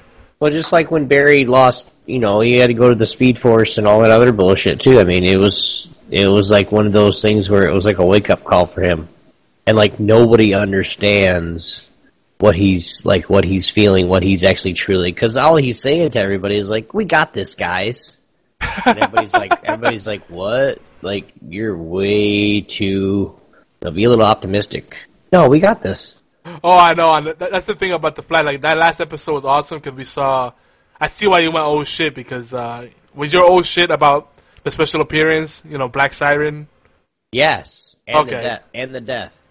Yeah, that was fucked up. But we saw it coming. But Black Siren, which was... what's her name? Laura Lance's Earth 2 counterpart, or doppelganger. Fucking badass. Fuck. I don't like Katie Cassidy that much. I don't like her character that much. I'm not a big Laura Lance fan. She has permanent bitch face. Like she has resting bitch face. Right. Like she finally got better towards the end, but then by that point it's like, too little, too late. You remember NCIS, right? Yeah. Tony DiNozzo has done his last episode. Oh yeah. Yep. Tony left the show. He come to find out Ziva, Ziva is right, the Israeli. Yeah, her and him, had their moments. Well, a 4 or 5 year old little girl came in the picture, which is his, because Ziva had got killed, supposedly. Had got killed for it, and then the only leaving survivor was the little girl, which is Tony's little girl. It's. I don't see him being gone forever, but it's something that it kind of sucks because he's like a staple of the show. Yeah, like you can't have this. To me, you can't have the show. That's Gibbs, DiNozzo, and Abby, right? There's Gibbs. No, I'm saying the ones that matter, because everybody else has been. Well, the ones that matter to me is the whole team plus Ducky and Ducky's Palmer. And Palmer, because he's part of that down there. Ducky and Palmer, which is the medical examiners. Then you have Gibbs, you have DiNozzo, you have McGee, and the chick. I still don't remember her name. But JT or something. But like it's come down to it where like the last season or so is like, okay, she got divorced from her husband. Now McGee and his girlfriend or whatever she is, the one that's in the wheelchair, is back together, and it's just, it's been a really, really good show. It's been out forever, so. Yeah, it show's like, what, 7, 8 seasons in, it feels like? Oh shit, more than that, dude. Really? Yeah. Agents of S.H.I.E.L.D., final episode. Well, hold on, real quick, because BFT had some feedback about Arrow. So he said Oliver learning magic was something available to anyone. Light and Dark was just two sides to that again. Everyone had nothing special about him. Oh, yeah. And the point is not so much that it's... I mean, that's a lot of things said in that. I don't even know how to even approach that. Other than that, I feel like they need to have more variety like that on the show. Because if it's a shared universe, then it makes more sense to have more of that stuff. Like, what will Oliver do when he's confronted with metahumans or by magic? Because kung fu and really good aim only takes you so far, right? Right. Well, I think I'm honestly wanting it to happen, which I think it really should. But I think they're going to be doing some more crossovers next season with the Flash, and then Supergirl is going to get in there, and then I think it's going to be something to where. All the metahumans that the Flash is battling right now, right? Oh yeah. So like I think Oliver might have to help, or something leads him over to Star City. We'll see. Well, Oliver's in Star City, and the Flash in Central City. So just Central City, yeah. They're not that far from each other. It just seems weird. It's like Minneapolis and then St. Paul, and the Twin Cities. It's like that literally. Yeah, so it just seems funny to me that there is a more overlap. And BFT brought up another point that we were talking about this for a while. It was rumored, but now it's confirmed that Supergirl is coming to CW. And I said this from the beginning. See, Supergirl didn't feel like it should be on CBS. It just felt like it did not fit. So they already had a crossover between Supergirl and the Flash. So now that pretty much gave it away. They were eventually going to move over. So it's going to be neat seeing what they could do with Supergirl, Arrow, and the Flash. So Mark Guggenheim is kind of hinting that the Arrow is almost done. Like he's almost done with that. I don't know if they have 1 or 2 seasons left or what. That'd be a shame. As far as I know, rumors are it's the last one will probably be this next season. Interesting. Rumors are rumors. Rumors have it. So they gotta have. I'm hoping they have more of a superhero team based. I don't know, a Justice League TV show. They probably won't do that, but we could wish. All right, so Agents of S.H.I.E.L.D. So season finale, we had a double episode. Mm-hmm. A lot of stuff happened. We see Daisy is really beating herself up. She hates herself. She feels like she's dirty. She's evil. She needs to be punished. But then on the flip side, dirty girl. She's a dirty girl. But then on the flip side, she looks like shit. She's all pale. Like she got bags under her eyes because they sapped so much of her blood. He was draining her blood, dude. I know. She's the one thing that made was starting to weird me out. She's like, well, how much do you need? And he's like, all of it. I'm like, wait, what? So you're gonna kill her? Or what's going on? Yeah, he was going to kill her. He said all of it. He was going to drain every last bit of blood out of her, and you could tell she had maybe 2 or 3 pints left. What do we have in a human body? 8 pints? I forget. 10 pints? 8 to 10 pints? I don't know. I forget, but it's not as much as you would think. It's not in gallons. It's less than you would think. So they were sucking the blood out of her. So if they didn't get there in time, she would have been dead. But the thing was crazy. Then we realized that she actually had she was a junkie. That's another reason she looked like shit, because she was really hurting because she wanted her fix. So we find out that being part of the hive is a drug. It puts you in a state of euphoria. You still have some degree of self-awareness and self-control, but it's just you're just in a state of nirvana. It's out there, whoa, man. Now, the big guy, right? That big demon-looking guy that helped Daisy? Lash, yeah. Right, so in your opinion, what did he actually do when he pulled that out? Because he pulled something else out of her to basically make Hive not want her anymore. He made her immune to his powers, basically. He couldn't do the instant kill thing on her, and he couldn't take her over again. So what he did specifically, he pulled out a blue thing, like a blue essence. It was weird, but I don't think it really mattered. I don't think they're gonna address it either. Yeah, it was just kind of weird because it's like he gave her the cure to him so she could actually fight him, because when she was laying there, he's like, "You're free now." Yep, yeah. But I felt kind of bad that Lash let his guard down and then he got killed. Yeah, it was inevitable. Fuck it. Kind of stupid circumstances though, but it's the whole. They wanted to play up the whole. Every Inhuman has a purpose, which makes you think. I don't know if that's played out completely. There's got to be more Inhumans out there, and is there still a big grand scheme going on? In ways, this is kind of playing out like an X-Men storyline. And since they can't do X-Men with mutants, they're kind of doing this with the Inhumans. I'm feeling now this brought awareness of, wasn't there an ordinance plan passed to stop Inhumans and all this other stuff? BFT says the blue was last energy, and it was the parasites Hive implanted. That's right. He has the blue energy, and then there was like, the little parasites that he did. But there must have been something else he took out along with it.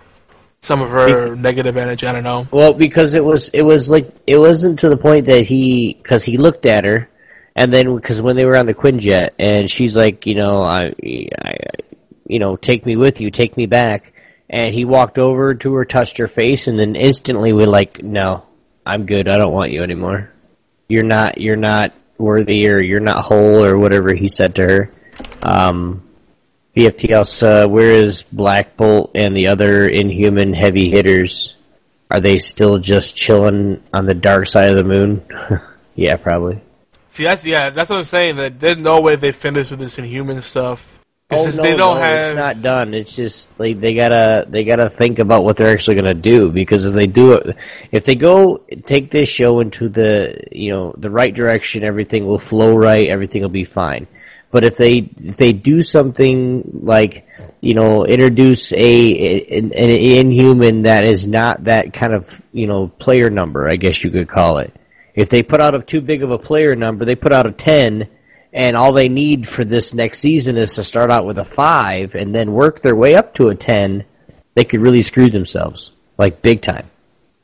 Yeah, I feel like with the Inhumans, like a lot of characters from the Marvel Universe that we've known as mutants, they get repurposed as Inhumans, especially if they are not central to the X-Men universe. They can get away with it and put them in there. Because they, there's loopholes in the whole deal they have, right? They can't mention X-Men or the mutants or any of the properties, but there's still a ton of characters out there.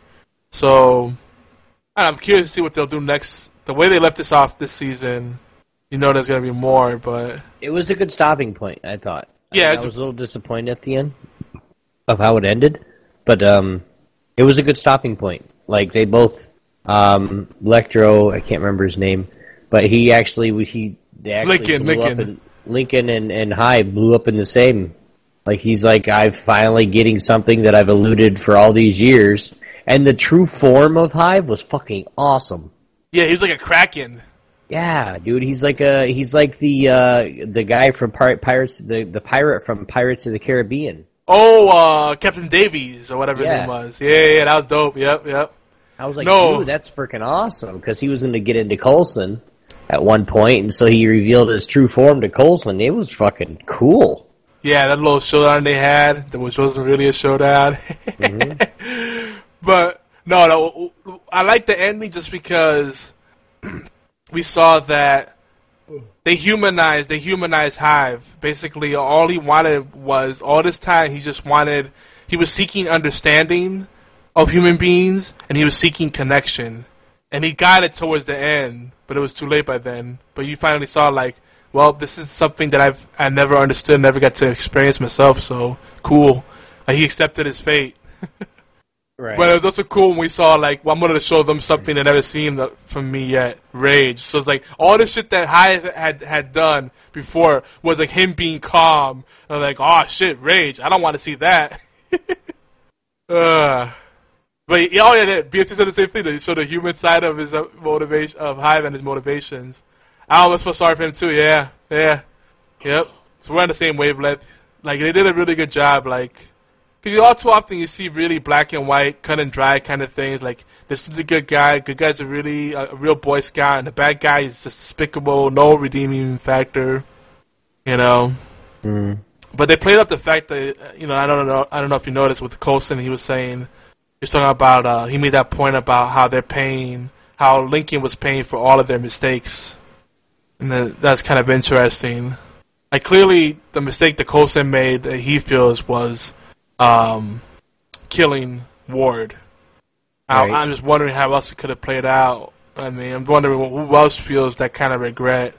Because it seems like the way they did, like, you were talking about how it was kind of disappointing at the end. They kind of make it seem like everybody goes their separate ways. Right. Well, you got to think about the married couple that basically got caught and had to disavow. Oh, God, yeah. To not die. basically, okay, we don't know nothing about them, and then they actually got kicked out because they can't be a part of that anymore because they disavowed the United States. Yeah, because they had to do that to avoid a war. Well, they had to do that from being frickin' executed. Yeah. Yeah, I hope that they can find some way to bring them back, because I've really missed Bobby and Hunter. It's going to be really, really hard to bring them back. Yeah. But I would want them back as something more than a cameo, like a significant recurring role, you know? I felt like they added something to the team. Like, right now the team feels very shallow. Like, it's like there's no one there, really. Spread thin. Alright, I'm going to have to wrap this up soon, brother. Alright, man. Well, actually, it's about, yeah. So I guess we'll just talk a little bit more about Doom. Is there anything you want to talk about that you've been playing lately, Obi? I know you want to wrap it up, but... No, I've been playing the same games, doing different things, getting different little footage things, making, like, you know, right now, I'm playing a lot of COD and recording everything.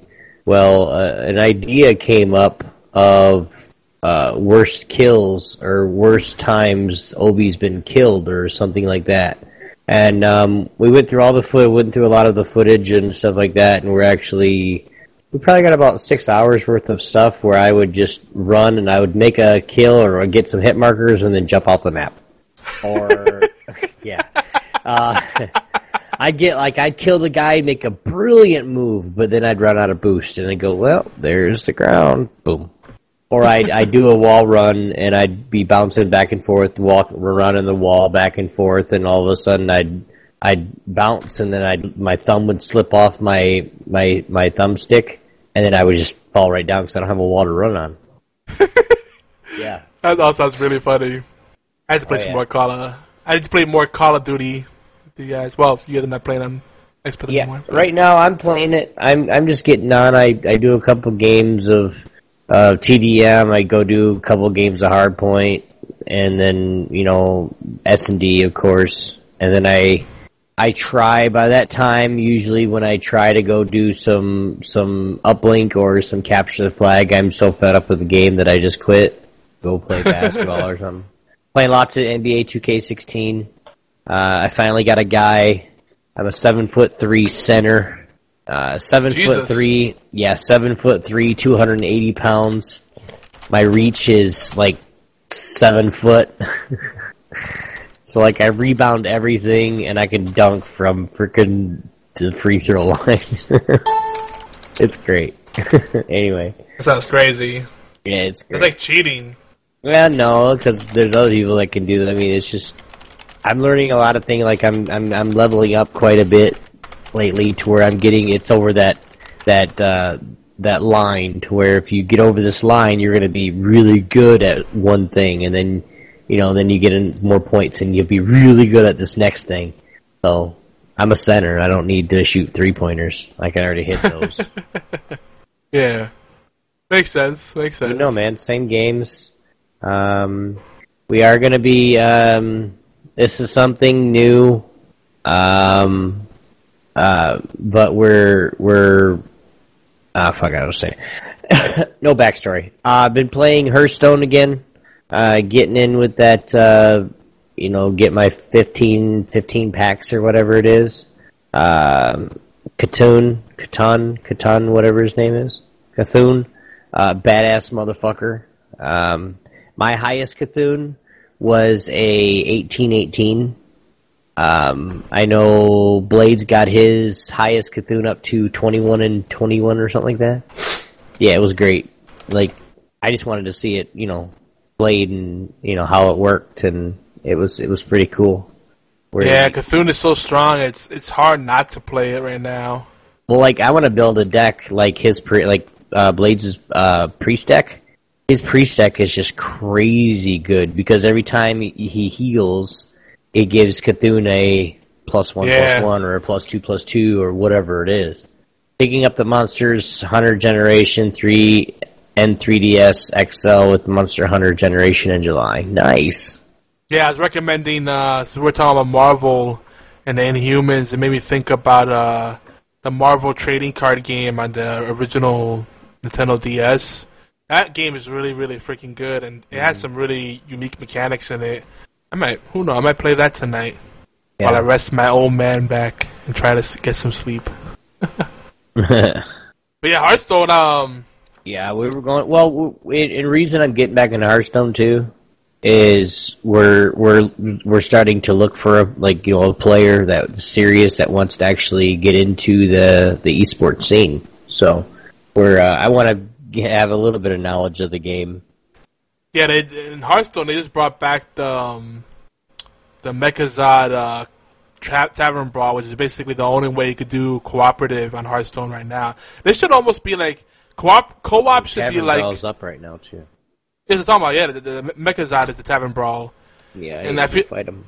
I feel like that should be a permanent, like cooperative or tag duel should be like a permanent feature.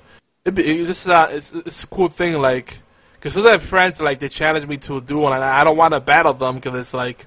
Well, yeah, we could do a fun battle, but we don't get anything out of it. Yeah. Yeah. But these ones, you actually get gold if you win.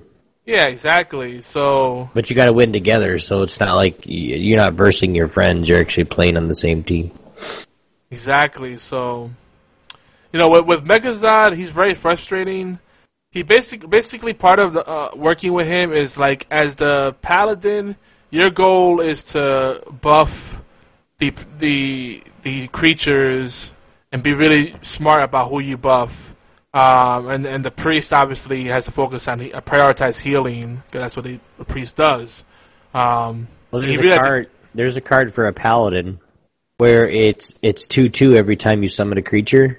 So like every time you summon your little 1/1 paladin thing, it's like a 3/3 right off the bat. It's a card. I was talking to Blades about it. It's a card that you can get. It's another Cthulhu card. Yeah, but the thing is with Mechazod, it's pre-made deck you have to work with. You have to use what they give you. But what's neat about it is like once you understand like the Mechazod, he only had like 3 main abilities that he did each turn, right? And that's at each player's turn. And at the end of each player's turn, he's going to do one of these 3 things: overclock, which increases his attack, and he does it about 3 to 5 times per match. And he usually increases his attack by like 2 points.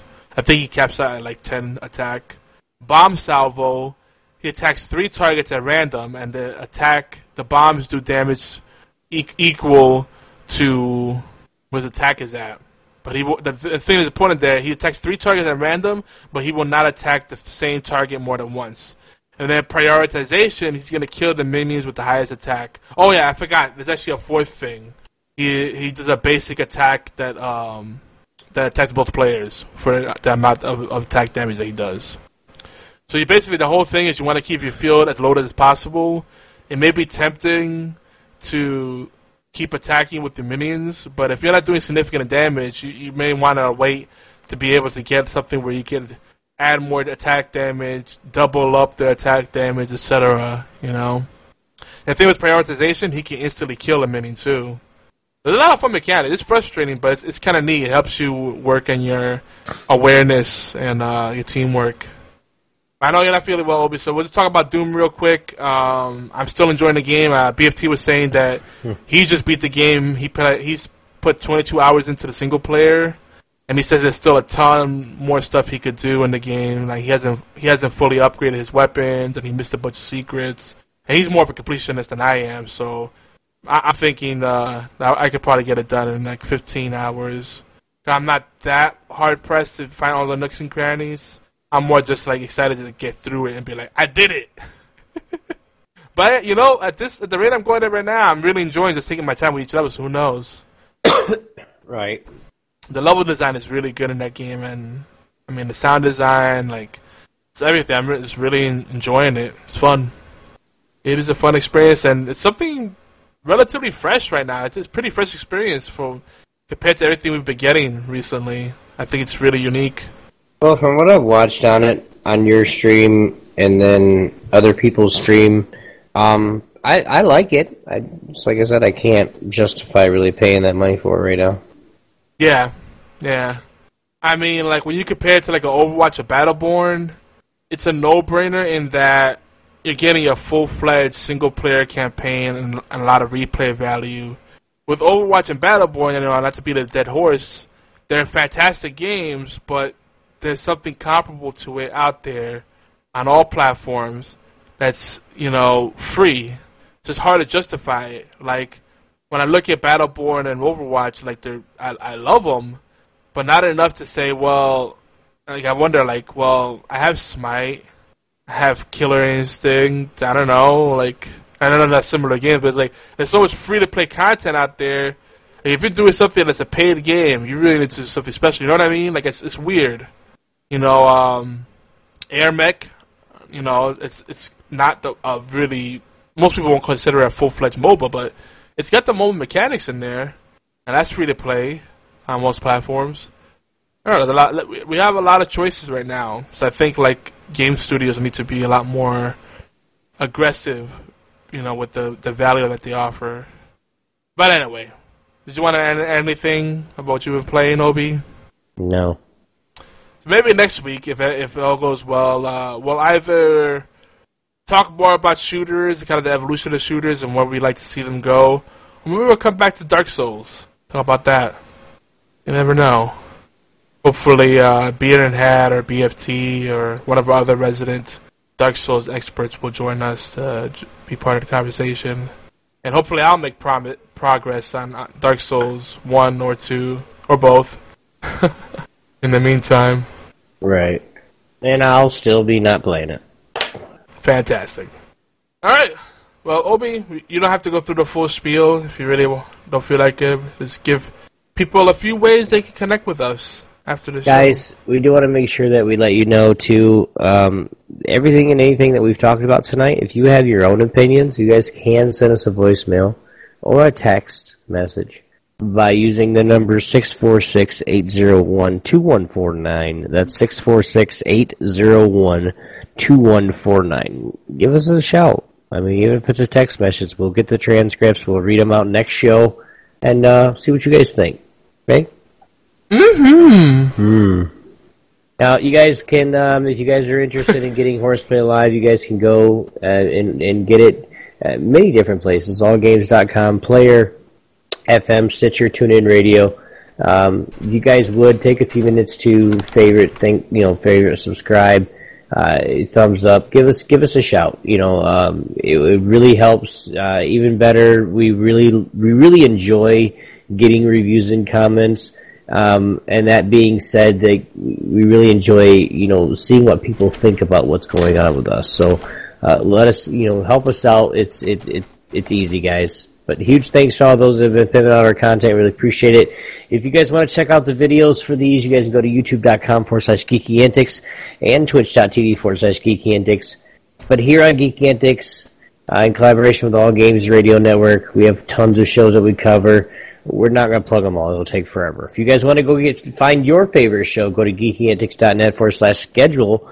You can also see our flagship show and our Twitch profile and aggregate feed over at geekyantics.net/podcast. As you remember, the intros and outro are brought to you royalty-free via TechnoAxe. That's Techno with a K. Go to check him out, technoaxe.com.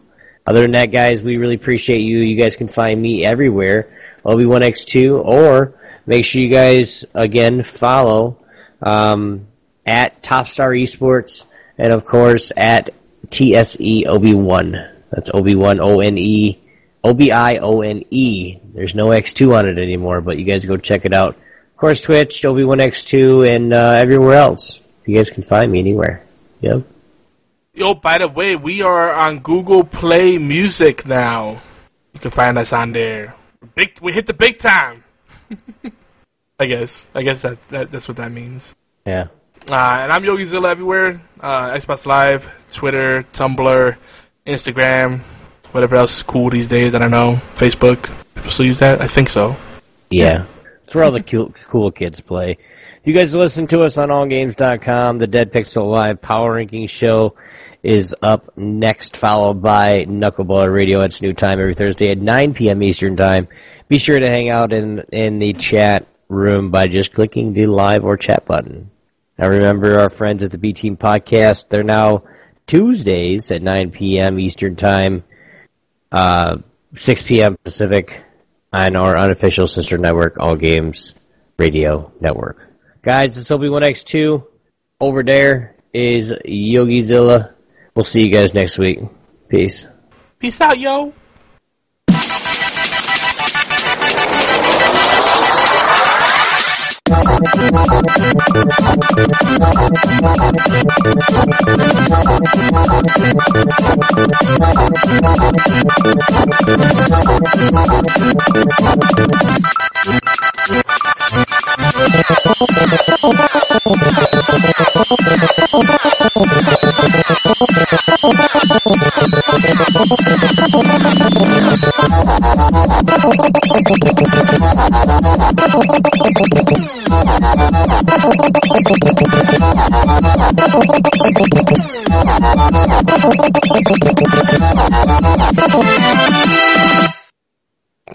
That shit's funny as hell. Later, guys. Love you long time. Peace.